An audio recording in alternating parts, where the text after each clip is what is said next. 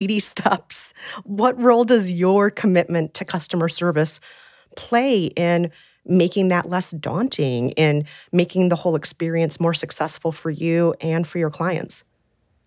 Well, it's very interesting. The commitment to customer service to us is absolutely everything. It isn't just that transaction. It is the relationship, because we really can't forget how important and what a big investment buying a home is.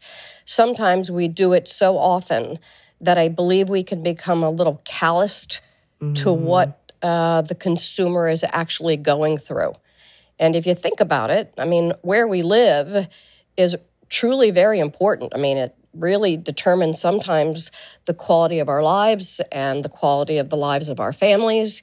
And I think sometimes we lose sight of that. So, I think we have to stay mindful of it is a new experience, even if they're not first-time home buyers. It is sometimes pretty traumatic if they are moving to a location that they're not familiar with. Maybe helping people get acclimated and feeling comfortable, not just with the purchase and the neighborhood, but maybe even also the community.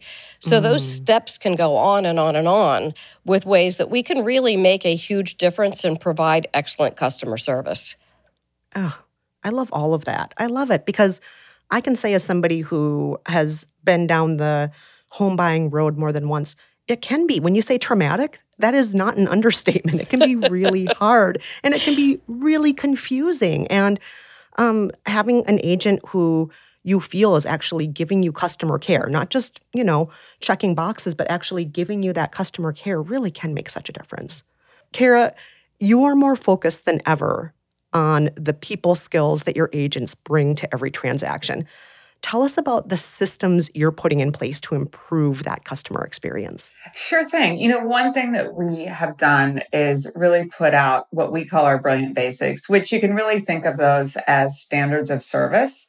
And they are basic, but that's the whole point, is if you do the basics really well, then you are going to deliver that extraordinary experience. And, I always joke because that word extraordinary can seem like a really big word. And, oh my gosh, how do I deliver an extraordinary experience?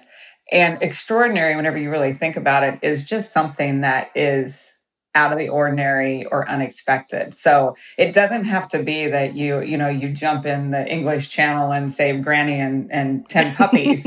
You just need to do